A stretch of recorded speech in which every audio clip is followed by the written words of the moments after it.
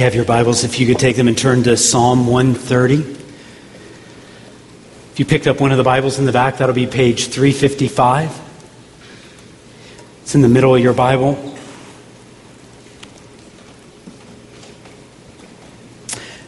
Wanted to give you a visual image of a couple of things that for me can be pretty instant mood changers. So let me show the first one of those.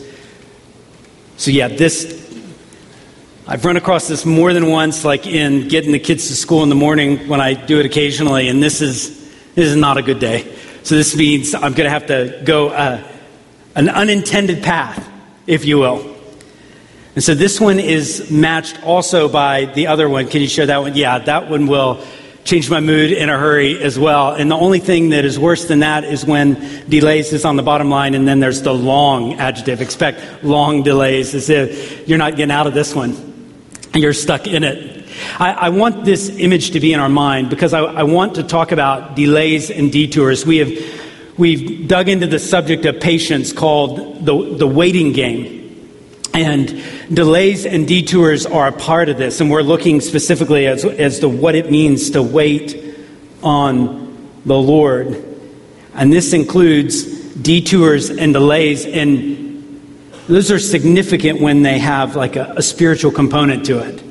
When it's not just me and my morning commute, but it's life. And I'm on a detour. And I'm delayed. There's a psalm that speaks, lots of psalms that speak to this. But I've asked Matt Hall to come up and read Psalm 130 for us this morning. So Psalm 130.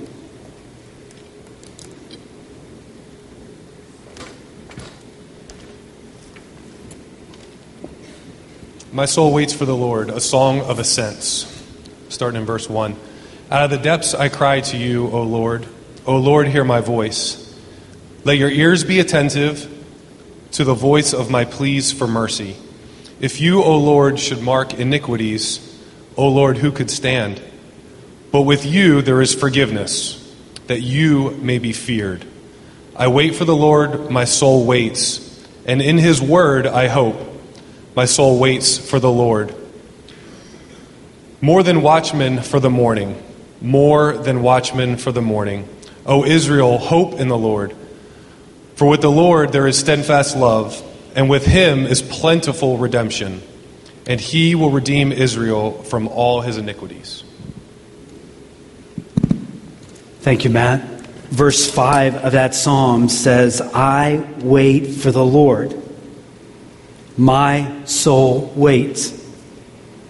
In his word I hope. We wait. John Piper has said that patience is a deepening, ripening, peaceful willingness to wait for God, first in the unplanned place of obedience, and to walk with God at the unplanned pace of obedience. You see the detours and the delays. Impatience, he says, is what we begin to feel when we start to doubt the wisdom of God's timing, the delay, or the goodness of God's guidance, what we perceive as the detour. The wisdom of God's timing, or the goodness of God's guidance, when we begin to doubt that, is an indicator that we have grown impatient. I'm going to look at this subject over the next few weeks, but I don't know of any other character in the Bible where especially in the Old Testament, where you see waiting kind of embodied, like the character of Joseph. So Joseph's story is told in the first book of the Bible, in Genesis. The last probably 14 chapters of that book tell a story of a man who is waiting. And I want us, just in the short amount of time, we're not going to be able to unpack. Joseph lived 110 years. So we're not going to be able to unpack every detail of his life. But I want us to see him as this lens by which we understand what it means to kind of play the waiting game when we're waiting on God, especially through delays and detours. Joseph endured some really, really hard things in his life. And yet some of his last words, the last words we have recorded by Joseph, he speaks to those who had made his life miserable, his brothers. And I want you to see those words. So this is in Genesis chapter 50. And of course, you're welcome to turn to there, or it'll be on the screen. Genesis chapter 50, Joseph says to those that have made his life miserable, he says, "Do not fear, for am I in the place of God? As for you, you meant evil against me, but God meant it for good, to bring it about that many people should be kept alive as they are today. You meant it for evil. You meant evil against me, but God meant it for good." So this verse is not unlike Romans 8:28, which says, we know that for those who love God, all things work together for good to those who are called according to his purpose. That this passage in Joseph, his words are not unlike that. It's not unlike Psalm 84:11 that says, "The Lord is a sun and a shield. The Lord will bestow favor and glory. He won't keep back. He won't withhold anything from those who are walking uprightly." This is Joseph reflecting those exact truths. Yet I think if we don't take time, those words almost sound like, "and they lived happily ever after." And it just sounds trite. It all got resolved. And it's all okay. Everybody's good. And when we take something like the end of Genesis, the end of Joseph's life, and we just say they all lived happily ever after, we miss something. We miss one thing in particular that I have to kind of correct myself when I'm reading the Bible, is sometimes I don't realize how much time elapses as I'm reading the story. So I might read this story, that story, this story, and I think, oh, that was Tuesday, Thursday, and Saturday, and then it all got worked out. But did you know, often the timetables in Scripture are like 10 years, 20 years. Sometimes in between chapters, you're talking about a 13-year, 15-year wait. So I always have to remind myself, okay, what was Joseph doing in that? It's like the next chapter doesn't just mean the next day. I have to remind myself of time. I also have to remind myself especially when I approach a character like Joseph, I have to remind myself that he is human. I'm so tempted to think of biblical characters like Joseph or Daniel, David, Ruth, some of these as if they're superstars, the all-stars. And the rest of us kind of are way, way, way down. And sometimes we forget that they're human. We almost treat them as if pain doesn't hurt them. Or as if it never occurs to them to doubt whether God's good or real or present. It's almost as if we think the problems they had, like Joseph had some of these problems, it's almost as if we treat them as they're theoretical, not real. But let's dive into Joseph, realizing some of this waiting is going to take, this story that we're going to take a few minutes and look at is compressed this morning, but it expanded over time. And Joseph is a real human being. When Joseph is a teenager, he has this dream, a vision. And that dream is that he would be central to his family, like God's plan for his family. He would be right at the center. And that was especially significant because his family was significant to God's whole plan for the world. So Joseph, who's the youngest brother at the time, and he's got lots of older brothers, announces, I'm the center of the universe. I just had this dream about it. Actually, I had two of them. You can imagine, I'm the youngest. I've got 6 siblings. So, you can just imagine how this goes over. It doesn't go over well. But it gets, into brutal proportions when Joseph is a victim of human trafficking. He's sold into slavery. And so we follow his story, and we have to just imagine again, Joseph isn't a robot, he's a human. And what is this doing in his soul on waiting or being patient? Somewhere and somehow Joseph developed this view of a big God. Just amazing how often in the story of Joseph it says the Lord was with him. The Lord was with him. Unless we think, wow, Joseph was just a lucky guy. I don't think the victims of human trafficking aren't lucky people. So he is dealing with some very painful things, and yet God is big in his life. I know Joseph had a big God in his life because all throughout this week, I've listened to how he talked. Out of the overflow of the heart, the mouth speaks. What is in here comes out of our mouths. For the next few minutes, can I take us with Joseph, and let's just kind of put our ear to how Joseph processes everything that's happening, even as he's waiting for God's good plan to unfold. So Joseph ends up in Egypt, where he's advanced in this household of a man named Potiphar, who's the captain of the guard, and he becomes like the lead servant there.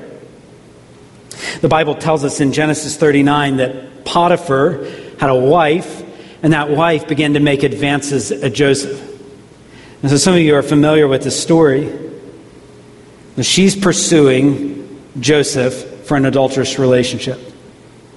Will Joseph be patient? I think it teaches us something, that actually impatience can weaken your will to fight sin.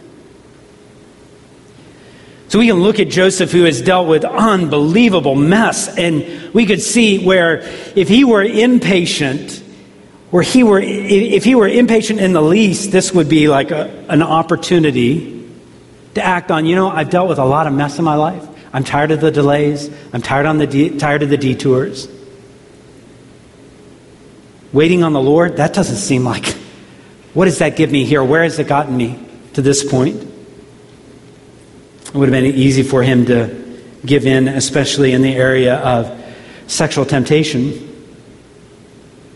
Like, impatience still weakens our will to fight sin. Remaining pure before the Lord as a single is not easy, and the impatience grows like,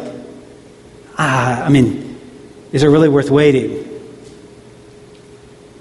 Is it really worth waiting on a believer to date? Is it, or just, why wait? Where is God in any of this?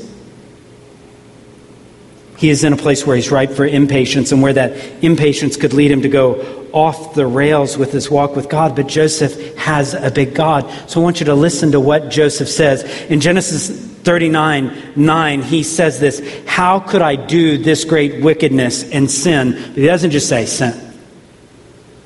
And sin against whom? Against God.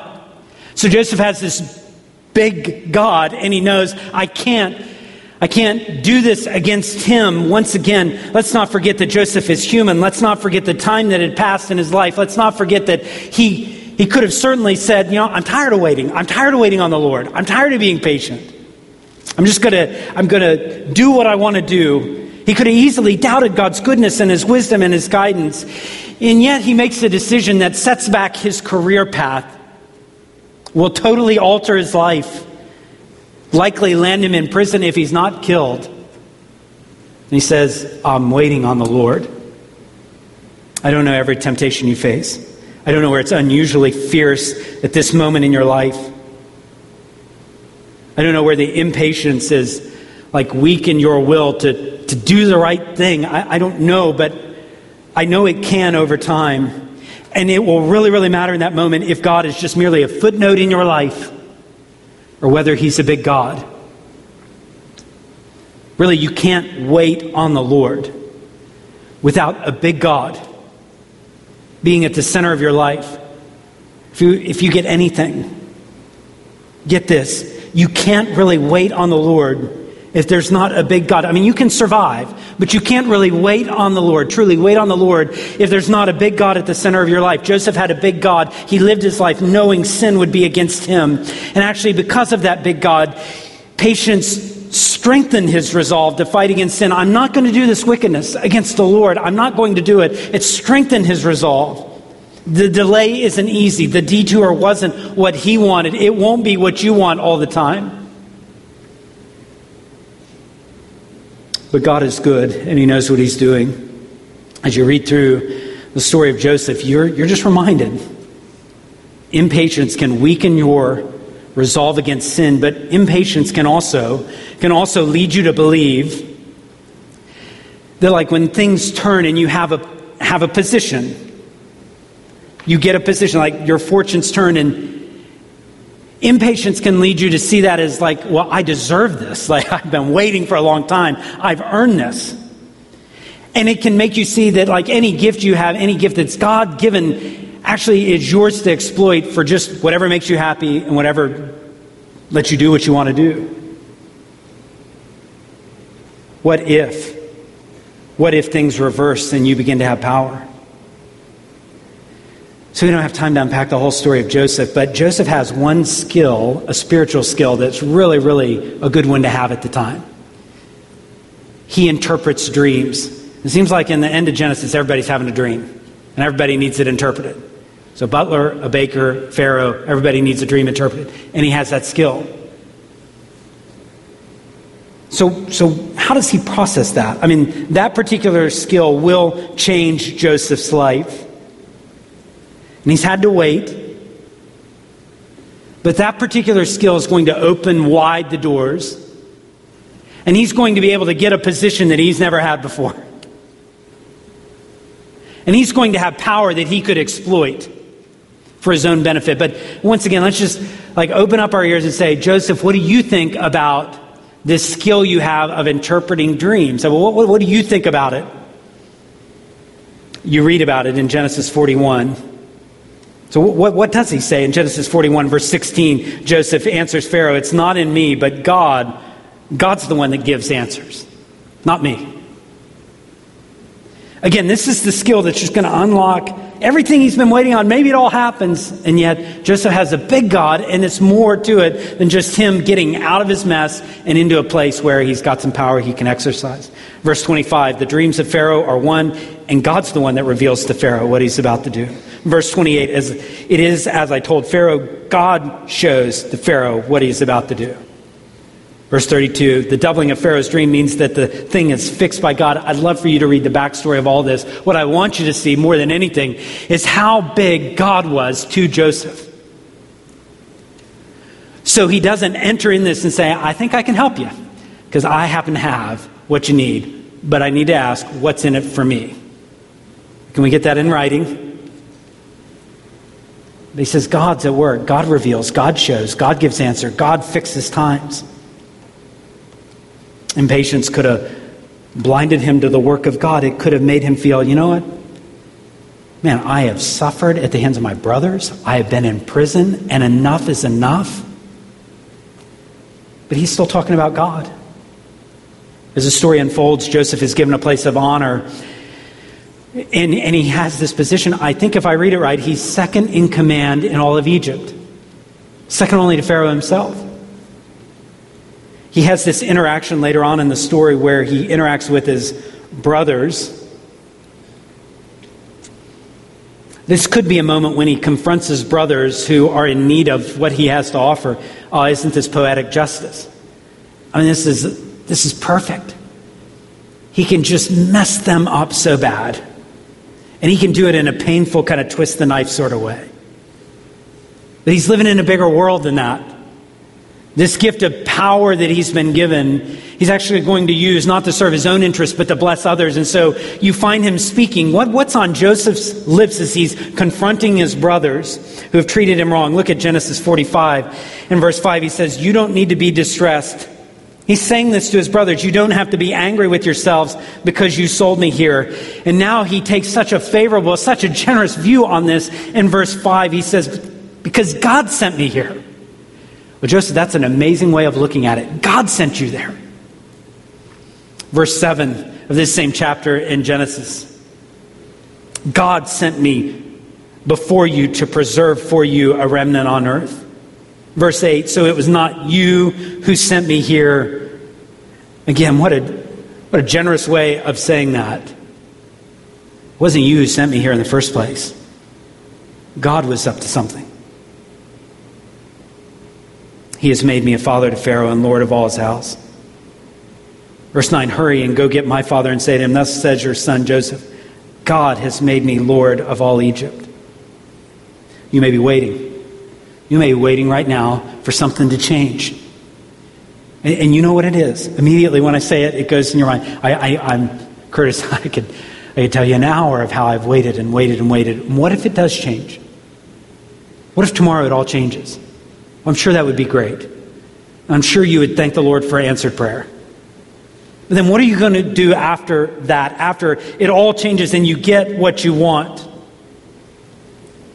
What Joseph realizes is there's more to life than just a position. There's more to life than just getting what you want. There was more that God wanted him to do. And there was more that God wanted to do in Joseph's life. He would be part of the script that God was writing. And you cannot wait on the Lord. You might survive, but you cannot wait on the Lord without a big God right at the center. And because of a big God, patience can help you see the gifts of God that he has given you, even if they're long waited for. It's an opportunity to serve him and to bless others. There's another thing as we just track Joseph's life and kind of peek into what do you have to say about this life, Joseph? And he's always bringing up God all the time. I find that impatience can also cause you and cause me to live in a small, selfish world. When I'm operating only on the level of impatience, I want what I want right now, I begin to doubt God's goodness, doubt God's wisdom. It can cause me to live, it can cause you to live in a small, selfish world. You know this person. This person who you would be the first to admit life has gone hard for them. They faced all sorts of challenges. They've had to bear burdens that are not easy. You know this person. It pains your heart to see this person because you know it's not been easy, but yet in their heart, they are such a bitter person. Their life has become so defined by just getting wrecked that that's all they can think about. They've got this catalog, this record of wrongs, and it stretches back into the 1900s. It's this and that and this and that, and I remember that, and I'll never forget that, and she got that, and that never should have happened, and then he treated me this way, and you know the story, you know it so well because you've been told it a million times. And as you watch this person that maybe had a full life at one time, but now has just started shrinking because it's just me first. And anything, even when you try to say, look at what God's given you, look at this positive thing, they're going to kind of come back at that with, but this, but that, but this, but that. And look how life is just totally wrecked. And you realize what is happening is this, instead of a God that is big, actually God's become small, and there's this self-absorbed world. They grow bitter, they grow cynical. Maybe it's not they, maybe it's you, maybe it's me. Where the best we can do is just come out with something like, well, it is what it is. That's my theology. It is what it is. And our heart grows cold and bitter. No gifts from God, no space for others. That's so different than how Joseph responds. Once again, please. This is a human here who was dealt a very, very difficult hand. Time has gone on, but it has not always been Joseph's friend. Sometimes he sat 2 years just waiting for someone to remember he was in prison. I mean, we know this from Joseph's story, and so yet he doesn't grow this small, selfish person. I love what it says in Genesis chapter 41. It tells us about the naming of his first children. So Joseph says in Genesis 41, once again, let's listen to what he says. Joseph called the name of the firstborn, his firstborn, Manasseh. Why did he call him Manasseh? Because this was on Joseph's lips as he's looking at the birth of his first child. God has made me to forget all my hardship and all my father's house. God's made me forget. I mean, he could have named the child Mess, because that's what I've had to deal with all these years. Could have named him Bitter, because that's what I feel right now. But Manasseh will carry the rest of his life a name given to him by his father that tells a story of a very big God.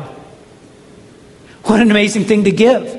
What an amazing thing to give your children and your grandchildren and your great... I mean, maybe your story is one of pain, but what an amazing thing to live out of that small, selfish world and say God was up to some other things here. And even in verse 52, the name of his second he called Ephraim, for God has made me fruitful. God's blessed me in the land of my affliction. He's not turning his back. He knows he was afflicted. He knows he suffered. But God gave him something there. Even in Genesis 48, we kind of got the dying words, and he's bringing his sons to his father, and these are my sons whom God has given me here. God did this. He can't undo the past, but he also will not be blind to the fact that he's been a recipient of the favor of God, and he's going to pass that on to another generation. I can just say it again, you can't really wait on the Lord without a big God in your life, right at the center. What keeps us from being angry? What keeps us from being jaded? So now, instead of just like this trite, and everybody lived happily ever after that we have in Genesis 50, maybe it goes deeper and maybe we press in a little bit more. We can read it again in Genesis 50 and verse 19. Joseph says to his brothers, those brothers, "Do not fear, for am I in the place of God?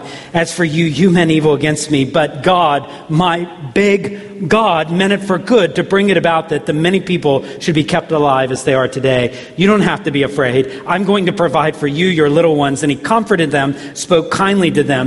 Joseph remained in Egypt, he and his father's house. He lived 110 years, and Joseph saw Ephraim's children of the third generation. The children also of Machir, the son of Manasseh, were counted as Joseph's own. And listen again, let's just kind of tune into what Joseph has to say. Joseph said to his brothers, "I'm about to die." But now we've got God again as the subject of the sentence here. "But God will visit you, and God will bring you up out of the land to the land that he swore to Abraham, to Isaac, and to Jacob." Joseph made the sons of Israel swear, saying, "God will surely visit you, and you'll carry my bones from here." This is an amazing story.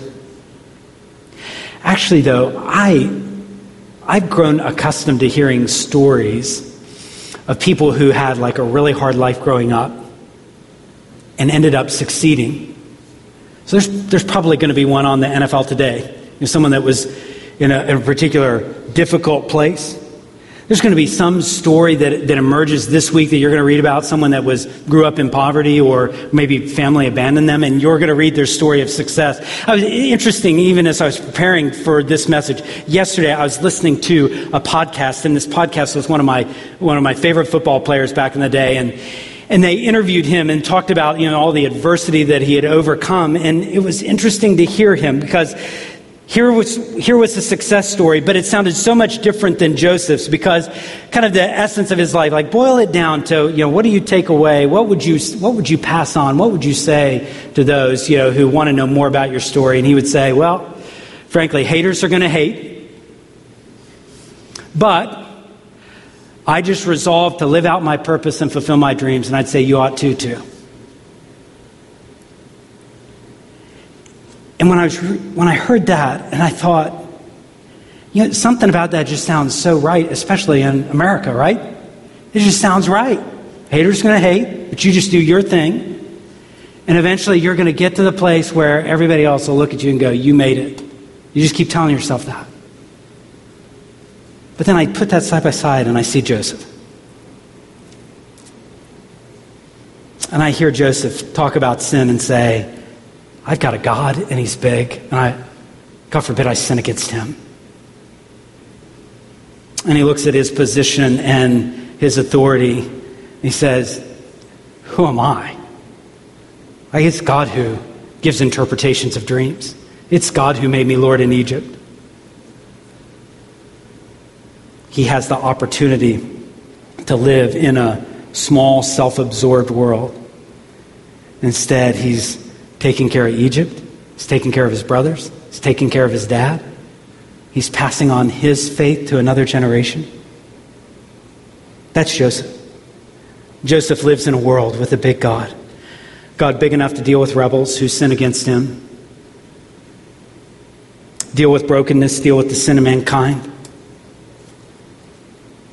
He hoped in a God, and he didn't even know this, the full capacity, the God who would send his only son to go sin for us, that whoever would believe in him wouldn't perish. You've heard Joseph's story. I wonder what is yours? Over time, has the waiting on God, has the waiting on the Lord begun to diminish God None of us would say, yeah, I have a very small God in my life, but maybe you see him as not like, he doesn't seem as interested in changing the circumstances, which you'd really like him to do, or maybe he doesn't accelerate the timetable, which would be very nice at a time like this. And so in your mind, like even the prayers, he just doesn't seem that big to pray to anymore. He doesn't seem like he can do that much or is interested in doing that much. And you've heard Joseph's story, but I want to ask, is God at the center of yours? Are you waiting on the Lord? Well, one way I know you're waiting on him is if he is a big God and he's not a footnote, he is right in the center and he's present and he cares. In a moment, we're going to remember what Christ has done for us through communion, and I was so grateful that this was the Sunday. I think we've talked about a God who's big and a God who's present and a God who cares. And like I sometimes think I know that categorically, but what I need is a tangible reminder, and this is what God is going to do today. He's going to call us around his table. We're going to have a symbol. The bread reminds us his body was broken for us. He cares. His blood was shed for us. He cares. We're going to nourish ourselves with the truth of a big God. As the deacons are ready, if you can come and serve us, I want to draw our attention to a particular psalm, and the guys are going to come up and actually sing a version of this psalm, but it's Psalm 23. The Lord is my shepherd. I want you, if we could just even leave those words up as we distribute the bread and distribute the juice. I want us to reflect on the fact that we are set before a table before us in the presence of our enemies. I want us to think about, yes, even while I'm waiting, there's a big God, and even though I walk through the valley of the shadow of death, I don't have to be afraid. Let's take a moment and think about our big God.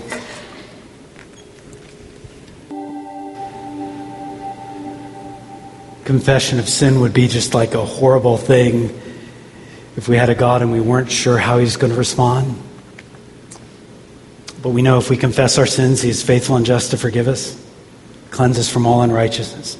So Lord, we do confess as individuals, as a body, that you are a shepherd, but sometimes we still have things that we want. We get impatient.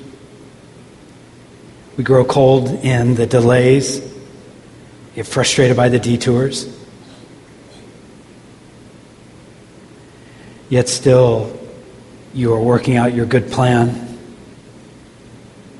Forgive us for our sins. Give us a bigger view of you.